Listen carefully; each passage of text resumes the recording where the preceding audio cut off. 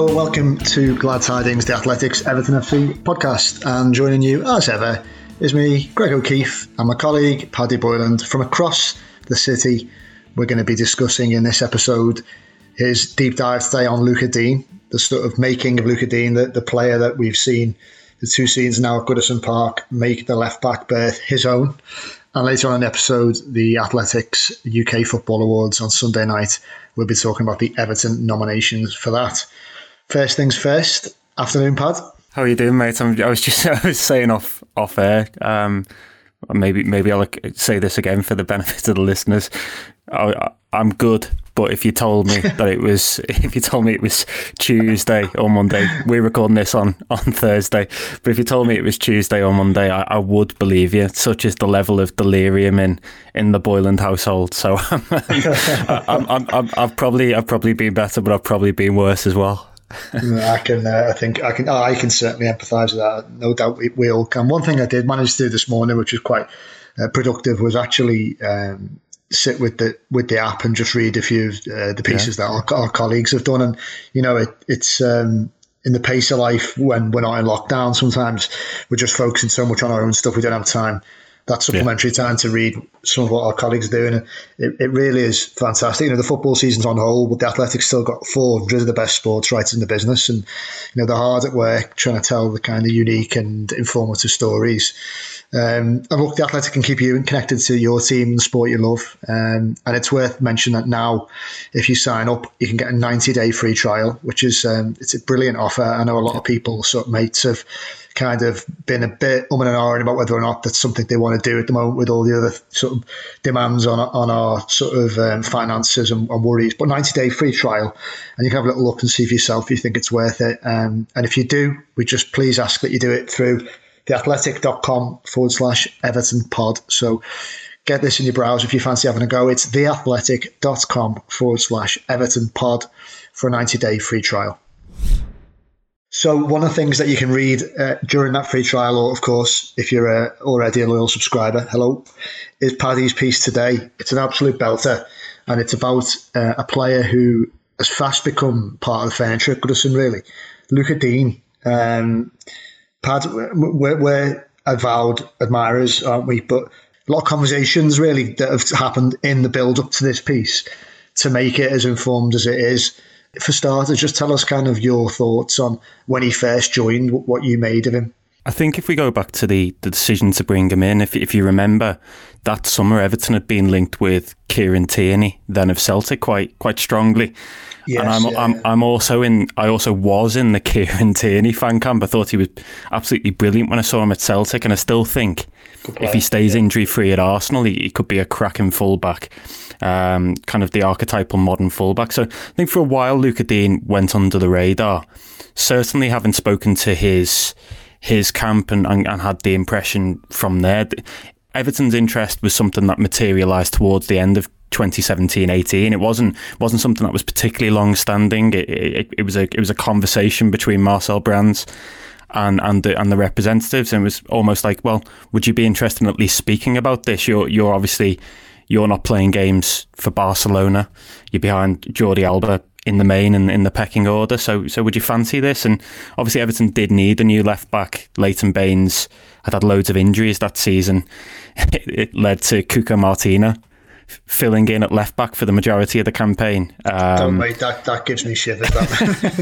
somewhat unsuccessfully. So I mean, Baines has obviously been a fantastic servant for Everton, but given that the bar was Cuco Martina, the only way was very much up, if we're being blunt about it.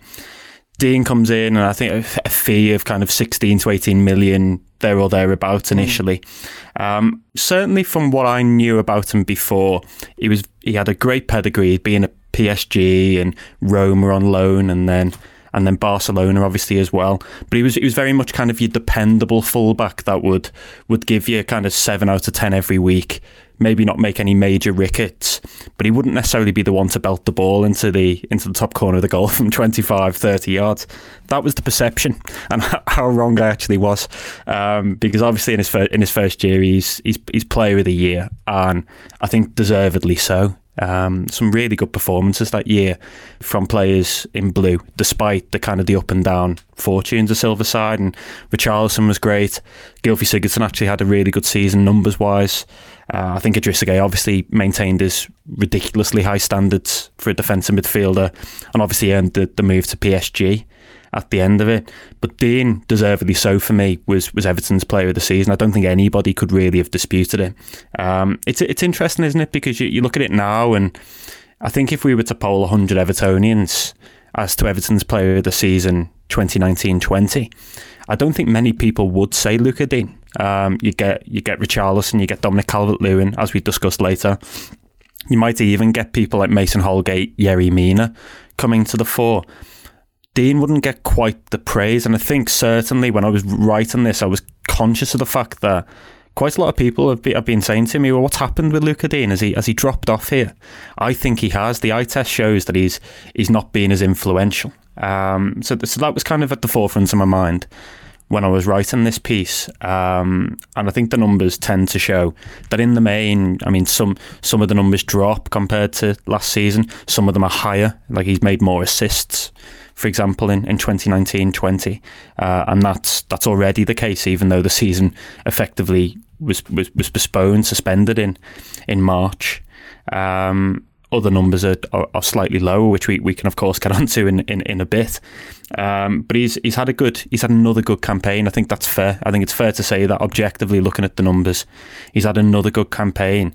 And my belief is that he's very, very important still to the way Everton play. Given the amount of crosses Everton make, given the aerial ability of Calvert-Lewin and Richarlison, he's almost essential to the way Everton play at this moment in time, and is still a key component. The task, as I kind of allude to at the end of the piece, the task is getting the most out of him now and also matching his ambition, because I think at 26 he's, having played for top clubs in the Champions League, he will want to reach those places again.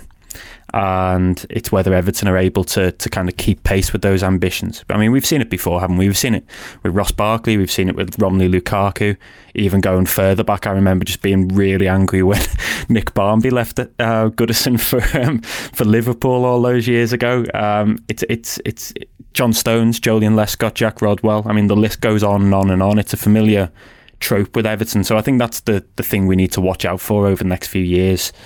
Can Everton make that jump back into Europe, back into kind of top 4 or 6, and give themselves a chance of holding on to players like this? But I think he's an interesting subject, and I'm fascinated by the different viewpoints. I mean, people have, like I say, people have been saying to me that he's dropped off a level this season. What have you made personally of his kind of 2019-20 campaign? I think it's a fair point to say he's off the standards of his first season. No one could have predicted, apart from obviously Marcel Brands and Marco Silva, that he would hit the ground running quite as perfectly as he did. You know, he hadn't been playing a lot of football at Barcelona, and he certainly had more of an impact than, say, a Yerry Mina, similar type of buy. I wish you compare him to that lightning start in terms of a campaign. It's been not as good, absolutely unequivocally. Yeah, he's been off it, but I think in the sort of season that we've had so far, it's been such a fractured and difficult season, so much change. It's going to affect most players. Now, obviously, you know, later on we'll talk about, you know, our nominations. Spoiler fans will have already noticed that the pad, you know, kind of, as he always does when me and him discuss box sets, kind of like liberally and recklessly just drops bombs all the time. So, yeah, but never mind. No, I think he's been off it. I tell you one thing, that he does carry, fullbacks Everton carry the burden of so much of our attacking play. And I think that probably goes back to kind of the sort of evolution of Moyes' progressive play towards the end of his tenure, Baines and Coleman, then obviously Martinez and so on and so forth. Sometimes I'd like to see us have a midfield, and you know, I think we're starting to get there with Andrew Gomez. I think we probably, as me and you've said often, to offer us another way of attacking teams rather than overlapping for fullbacks and trying to overload and work 2-on-1s and play down the flanks. I'd love us to be a bit more a bit more kind of flexible than that, and have different ways of unlocking defences, and so that frustrates me. And it is a lot on their shoulders, and really on his shoulders, because Coleman, I think there's a recognition as fantastic as he's been, and he's had his moments this season. He's been on a decline of sorts. Certainly, his assist and his crossing quality has dwindled a little bit. So it's a lot of onus on Dean. Last season, he stepped up to the plate. Not so much this, although I was took note of the stats that you unearthed in the piece that, as you say, put him right in the mix of one of our most productive players. So it's a nuanced one.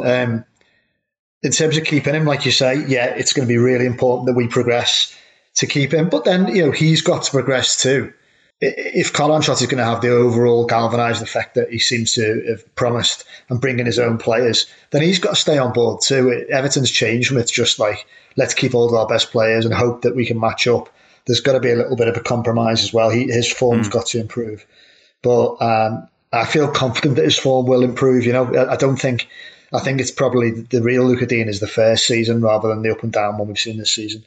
So, I think that's one area of the pitch where we've got a little bit of solidity for many seasons to come.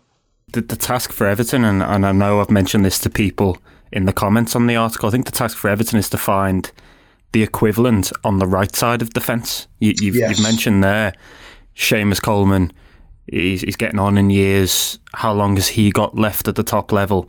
That's obviously up for debate in itself. And then you've got Djibril Sidibe, who's only on loan, has had a mixed spell on loan, if we could call it that. And then there's also Jonjoe Kenny as well, who's done well at Schalke. Schalke, I've said this week, haven't they, that they would ideally like to keep him on loan, but don't think they'd be able to afford him on a permanent deal. And he also comes into the mix as well. Again, we talk about question marks with Seamus and Djibril Sidibe. There's a question mark whether Jonjoe Kenny will come back and be a top 6 Premier League right back too, potentially a top 4 one. So I think the challenge for Everton is to find purchasers of the equivalent of Lucas Digne and going further back, people like Idrissa Gueye, those guys that go on, Richarlison even, those guys that go on and look like kind of top level players for certain periods in time. I mean, it's interesting, we talk about creativity in Everton's ranks. They've kind of chopped and changed with Bernard and Iwobi throughout the season on the left-hand side.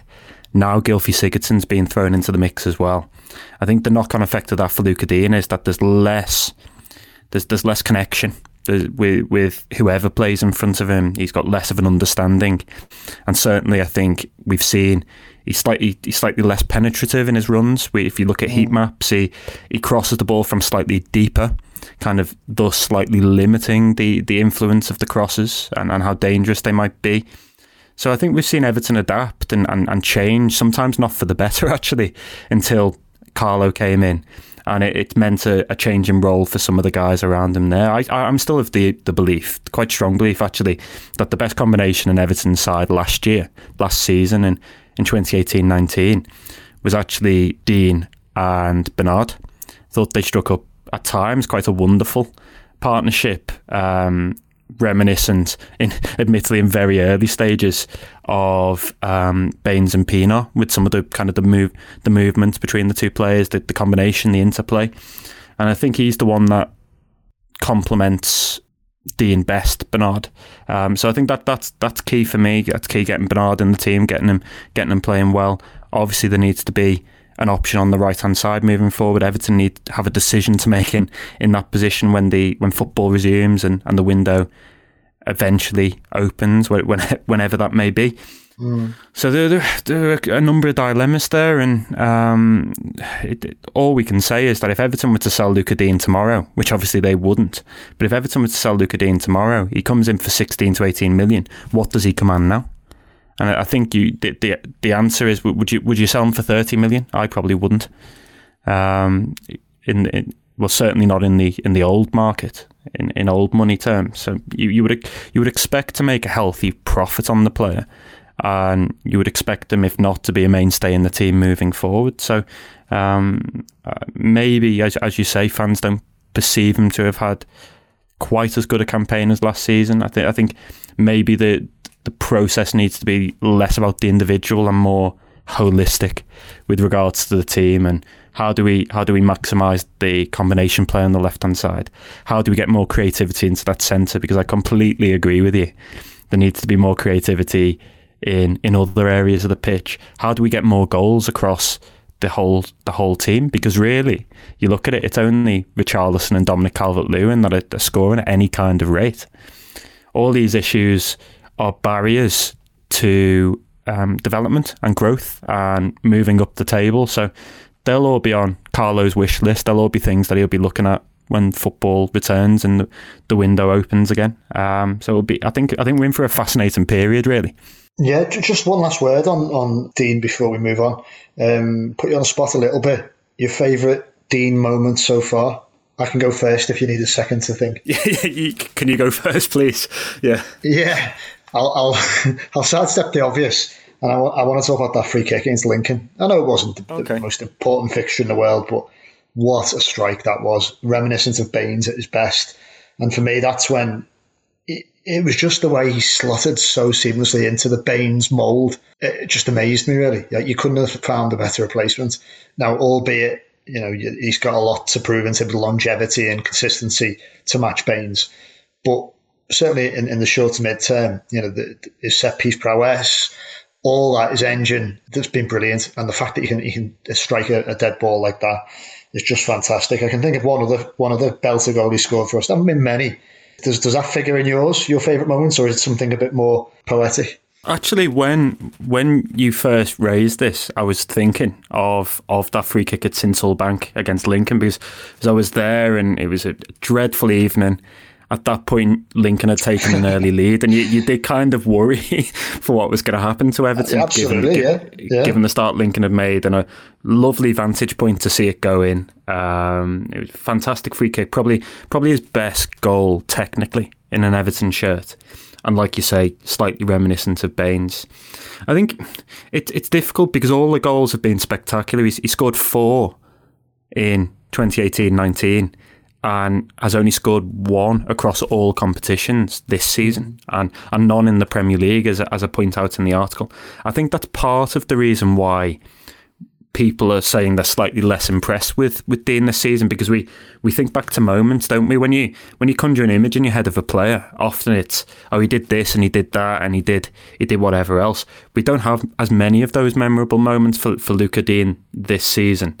But I think my favourite moment, and it's not just because of the goal itself, but it's just the feeling around the club at the time, was the 4-0. Was it 4-0 against Manchester United, where the ball comes out to him on the edge of the box on the half volley, and he absolutely leathers it into the, for want of a better word, into the bottom of the Gladys Street net, past David De Gea in an instant.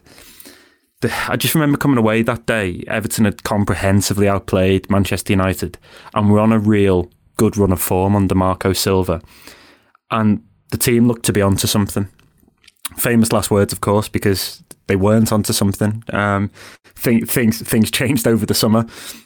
Losing Zuma, losing Gay and everything else. But the balance seemed right on that side. And they were going toe-to-toe with sides at Goodison, good sides, conventional top 6 sides, and just playing them off the park. They played Arsenal off the park, only won 1-0, but it should have been more. Absolutely should have been more. It could have been the same score as the Manchester United game. Beat Chelsea, obviously. Drew with Liverpool in a game that effectively lost Liverpool the title. So there was a huge improvement towards the back end of that campaign, and that Dean goal, for me, is wrapped up in the euphoria of that spell. I felt like Everton were kind of pushing forward and destined for kind of good things, a real assault on the top 6. Again, how wrong I was. But there's some great moments, just fewer of them this season with him, I think. Well, this Sunday, The Athletic will be hosting a Premier League awards night. Our writers and podcast hosts have voted across a number of categories, and from 7 o'clock, we'll be announcing the winners. Before then, make sure you've listened to the Ornstein and Chapman podcast every day this week, where we've been announcing the shortlist for each category. We started on Tuesday with Young Player of the Year, Underrated Player on Wednesday, and on Thursday, our Team of the Year. On Friday, you'll be able to hear the shortlist for the main award, the Men's and Women's Player of the Season. So that's a new show every day this week, only on the Ornstein and Chapman podcast. And to find out the winners on Sunday night, make sure you subscribe and download the Athletic app. Go to theathletic.com/Everton pod to take advantage of our 90-day free trial. Well, Pad, before we sign off for this episode, keen listeners will have noticed that we've dropped a few very unsubtle hints who's got the Everton nominations. Young player, Pad, you wrote a piece about this? Yep, Dominic Calvert-Lewin. I also put a poll out about this as well, and I was looking for validation. I was looking for people to agree with my pick, our pick in this case, and people did. On the whole, people also thought it should go to Dominic Calvert-Lewin. I actually think it's very, very close, and we're splitting hairs really between Richarlison, Holgate, and Dominic. They're all between the ages of 22 and 23, so obviously qualifying them for nominally what would be a PFA Young Player of the Year award, which is how we've done it at the Athletic. Richarlison's the youngest, which is incredible, really. I think people think he's kind of, at times, people outside Merseyside think he's 4 or 5 years older, I should say. But I think it was only right to give recognition to 2 separate players, given how well they've all performed. Mason Holgate being the unlucky one in this instance. And with Calvert-Lewin, I just think he's made such obvious strides. He was a guy that we all, or certainly some people, maybe not myself, thought wasn't ever going to score goals for Everton. I know people, and I won't name them, that were calling them a championship striker not too long ago. And the extent of his improvement's been really stark. He's refined his game, he's worked hard on his game, and the goals have started to come. And I think he's always been a dangerous player for the opposition. He's always been a player that you wouldn't want to face as a defender because he's tireless with his running, he's quick, he's strong. He can almost do a bit of everything. He can take the ball on the chest, but he can spin in behind. And I think that's always a difficulty for a defender. Very early on, people that have watched Everton for a lot longer than I have were talking about him being slightly reminiscent of Graham Sharp because of that dual aspect to his game. And I think the last piece of the puzzle was always the goals. He's worked very hard on that, and he's started to score them. I mean, 15 by the suspension of the Premier League in March tells its own tale. A very, very good record for a striker. He'd have probably gone on to get over 20 in the end if the season had continued apace. And I think he's thoroughly deserving of recognition. Not just, I should say, when it comes to the Everton Young Player of the Year, but I think he should be right up there actually when people have conversations for the main award too, such as being his progress and the impact he's made. I mean, I think he was almost a shoo-in for that England squad in March before the games were postponed. He'd made such an impression, and England were obviously following him, signed the new deal. So I think that's a real bright point from a season that hasn't always, let's be honest, been a great campaign for Everton. It's been up and it's been down. At times it's been very down. But his improvement bodes particularly well, I think, for the future. And I've been delighted to watch him grow. Yeah, absolutely. And got to share your dismay. What's happening, lads? Somehow he's not in the nomination for young player.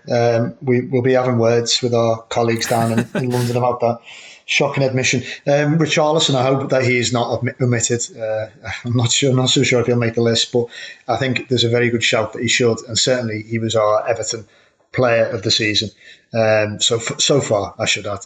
Richarlison's been absolutely amazing. Like Patty says, he could easily have won both categories, but it's fitting that that this 2 up top, this throwback, as kind of post Duncan Ferguson / Ancelotti's become our motif in the Premier League. It's fitting that we've got one of each in the categories. I've done a piece about Richarlison on yesterday, so we're recording this on Thursday. It was Wednesday. Just spoke to a lot of Blues about, I suppose, a bit of an oral history of what they first thought of him and what they've kind of felt as he's grown into the Everton number 9 shirt. I know he's not the number 9, but he's grown into become the main man in our attack. Dominic Calvert-Lewin might dispute that, but certainly he's become an iconic figure. Just some really interesting kind of points of view from people like Dave Wycherley at the County Road Bobblers, a guy who's very articulate Blue from the Park End, Dan O'Connor, and various other fans, Sarah Halpin from the Blue Room, just giving different takes on why they love Richarlison. I think he is a player who Evertonians in an era when, there's been some players being quite divisive, others just, people can't get up for in terms of like really getting that passion to really love players. But Richarlison seems to just kind of ride above that, and he's one who's kind of gets people off their seats. He's been the difference often in games. And I think, the link with Barcelona, whether that's a bit erroneous as we kind of believe it was, it does suggest that he's a player who's on radars across Europe, and rightly so, because his levels have just have risen this season, and he was already a very good player. He responded fantastically to losing Marco Silva, in the sense that, he could have gone back into his shell at 22. He didn't. He's flourished even further under Ancelotti, and he's just a pleasure to watch. Do you think, by the way, I mean, maybe I'm doing Leighton Baines a disservice here, because obviously Leighton Baines is still very, very popular with the Everton fan base. But do you think, by the way, that Richarlison is Everton's, Goodison's most loved player at this moment in time? It's a good question. I just think Everton fans have like really taken him to their hearts, and I think it's that combination of, I think somebody to the piece, somebody described it to you as that kind of warrior spirit that he's got, that ability to just chase everything down out of possession, but also have that kind of sprinkle of stardust when it comes to getting into the final third, scoring goals, creating chances. I mean, he seems to have kind of really taken to Everton fans as well, and I've really enjoyed watching the videos of him on Twitter or on Instagram, kind of singing away to his own song. It really, really quite funny. He must. It seems like he loves the song, and obviously Everton fans are thoroughly on board with his displays too. So I think if you kind of ask them who do you really like at this moment in time, you get the obvious answers. You get Leighton Baines, you get Seamus Coleman.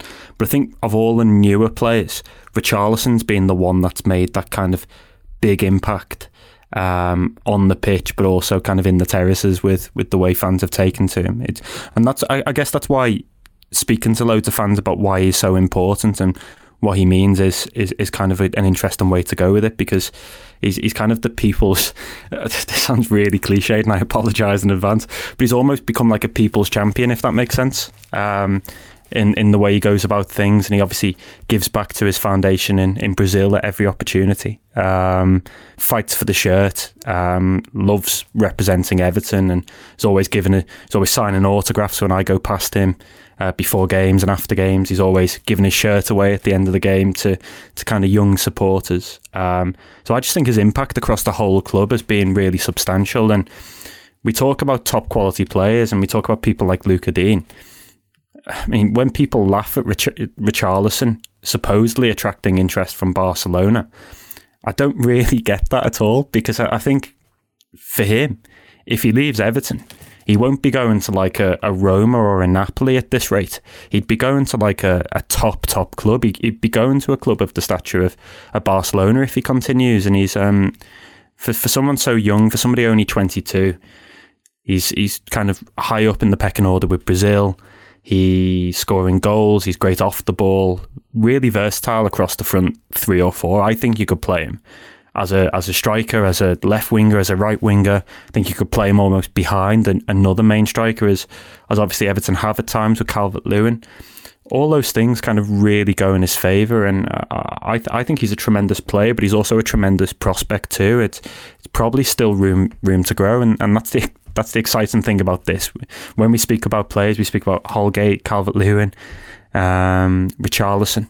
They're all still so young that you have to think that if Everton can keep that group together and find players to fit in around them, then they are onto a winner. Onto a massive winner with him. Kind of, I think someone mentioned in the piece, Marco Silva kind of left us with a lot of sour memories in the end. Some good ones too on the pitch, but certainly his legacy, if it's bringing Richarlison to Goodison Park, that's always going to be in his credit. Well, of course, one Everton player that is in the running for an award on Sunday night is Chloe Kelly. She's absolutely lit up the WSL this season in a blue shirt, really made an impact. And Pad, she's rightly going to be there and thereabouts, isn't she? Yeah, I think so. You look at the Women's Super League so far this season, and obviously Everton have picked up under Willie Kirk and are doing very well in the table. It's been a season of progression for the club. They've moved into a new stadium of their own in their own right in Walton Hall Park, which we've written about previously. And Kelly herself has kind of mirrored that progression on the pitch as well. She's stayed clear of injury, which I think has been really important for her. Last year she picked up a nasty injury in the second half of the campaign and then ended up missing large swathes of the season. She stayed injury free, more or less, this time around. Come back fit and firing and is scoring goals and is back in the England squad. So when we look at kind of players that get bums off seats, I think certainly for Everton women, Chloe Kelly definitely springs to mind. She's been exceptional. She handles herself really well off the pitch too, in kind of media roles with the club. We've spoken to her before, and she's been good to deal with. She's given us kind of plenty of time to talk through kind of interesting points in her career. Again, she should be right in the mix to win it, in my opinion, given how well she's done. Getting back into the England squad, scoring into double figures with Everton already, and definitely want to keep an eye out before. If you've not been down to Walton Hall Park when it does eventually open again and supporters are allowed in, go and check them out, because Chloe Kelly's great, but they play some nice football as well. And I'm delighted that there's recognition for that side of the club, because the approach is totally integrated. You've got, unlike at some clubs where they train kind of on separate pitches or in separate locations in some cases, Everton's approach is quite seamless, and they share the same sorts of facilities at Finch Farm. They're given the same kind of provision, and I think that's starting to pay dividends. Everton as a club, Everton women are on the rise. And that's evidenced by how well Chloe Kelly's doing individually. So best of luck to her on Sunday. Thank you very much, as ever, for listening. Don't forget to check it out. It's the Athletic UK Premier League Awards night. And you can subscribe to Athletic, as ever, at theathletic.com/Everton pod. See you next week.